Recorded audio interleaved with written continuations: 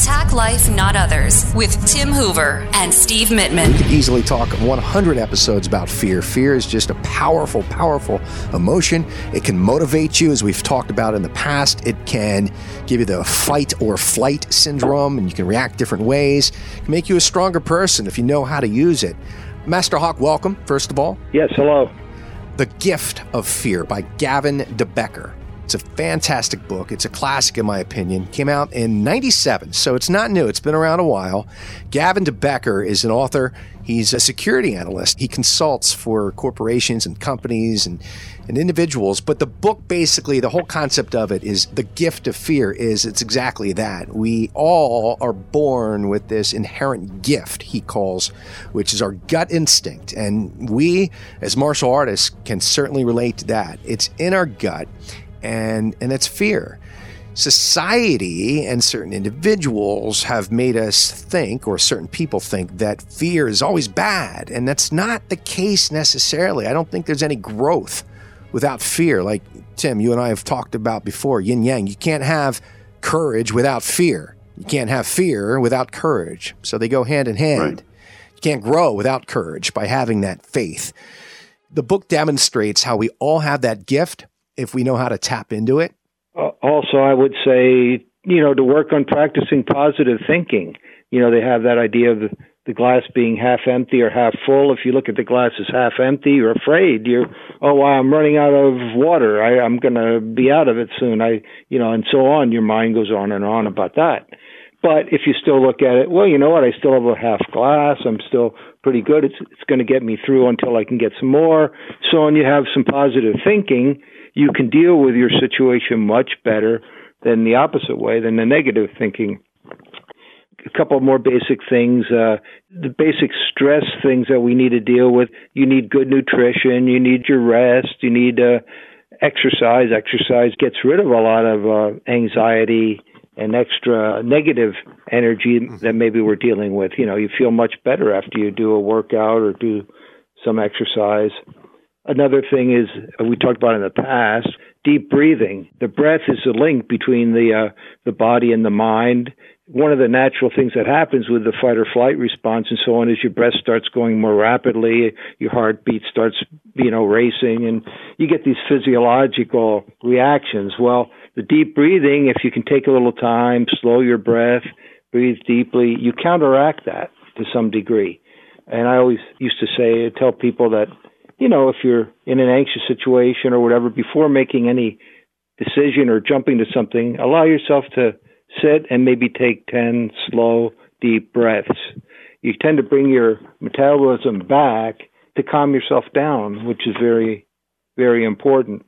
Which leads into the other thing we talked about in the past was meditation. Meditation is one of the deepest things, and you can add prayer to that, because we talked about the two of meditation, listening to God, prayer, talking to God. But meditation is very, very important. It's been proven to reduce fear, reduce stress in the situation. So a regular practice of meditation is very, very good, very important as far as helping deal with that. And the idea of faith, trust, faith in a higher power, we'll say. Something larger. When you get to the end of what you can do yourself, you've done everything you can to prepare to do, if we can have faith in something larger, that this will work out for the best, Having that faith or that trust is often what will get us through and get us to that next level. So those are a couple of thoughts on my end as far as dealing with this whole issue. I think, Tim, to have you on the show and to know, again, our relationship has gone back so far. And you were one of those that I've had many martial arts teachers, but nothing like you. And you were one of those martial arts teachers that didn't just teach the martial arts. You helped me mentally, emotionally, gave me direction, vision, accepted some of the things that I carried with me from prior training. You said, don't lose that. Hang on to that.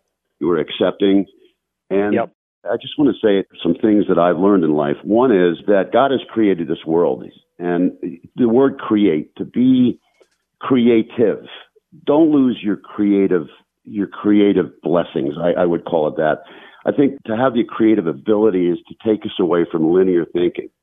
calculating thinking and linear thinking, yes, will get us out of trouble, but creative thinking will create a better world so that we may not get in that trouble in the first place, whatever that might be. The other saying in Scripture is to fear God. And a lot of people look at it, well, fear God. I mean, is he a monster? It's not it. When my parents told me not to touch the stove because it was hot, I understood it was listening to my parents to fear them, that if I did wrong, that I would get some kind of spanking or something like that. But number one thing is it was so I didn't burn my hand. Yeah. And I think to fear God is to learn to live right, to live well. By living well, we can have happier lives. And that's all that really means. And then third is relationships. We've talked about it a lot with fear. Get your relationships back.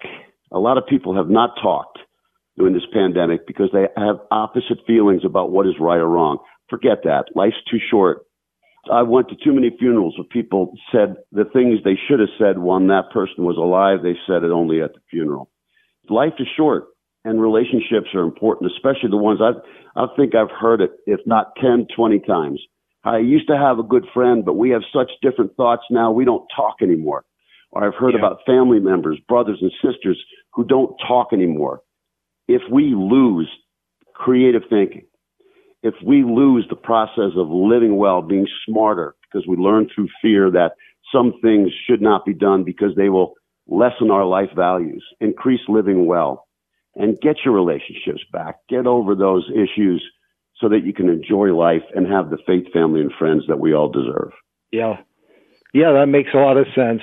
And one of the old things in the biblical sense, I'm not sure if you were aware of this, but in the old Jewish tradition, fear often was translated as respect. When you say fear the Lord, it didn't mean to sit and shake in anxiety about him, but rather to honor, to respect, and to follow that way. So fear can be used in different ways. If we use it as a motivation, as we talked about, towards positive ends, then it's serving the purpose that Steve mentioned before. There definitely can be use in it if we use it wisely and are motivated in the right way by it, Yeah, there used to be a saying in the old days called "Live well, my friend." Yes. I haven't heard that from anybody in a long time. Live well, my friend, and what's the next part? Live well, my friend, and prosper. Where are those days? Live well, my friend. Live well, my friend, and prosper. So my takeaway from this episode is fear is what makes us know that we're alive. It's not necessarily a bad thing. And, Master Hawk, you said about fear and respect. Some people say there's the fine line, as you said, in the Jewish Torah, fear is respect. You respected God. We'll take this episode full circle. In the beginning, I brought up Gavin de Becker and the gift of fear. We all have that gift that keeps us alive. And you could say that respecting warning signs and precursors, being more alert and mindful and aware of yourself and your surroundings, it's possible to avoid trauma and harm. That's the whole concept of his book. So by embracing fear, not running from it, but embracing it, understanding it, knowing it, and then what to do with it, we can be more alive. Simply be more alive in this existence that God has given us. I agree. Yeah, sounds good. Live well and prosper, my friend. Thank you for listening to Attack Life, Not Others. Subscribe to our podcast. And for more on our way of life through the martial arts, go to hooverkarate.com. This has been a Steve Mittinen social media creation. SteveMittinen, socialmedia.com.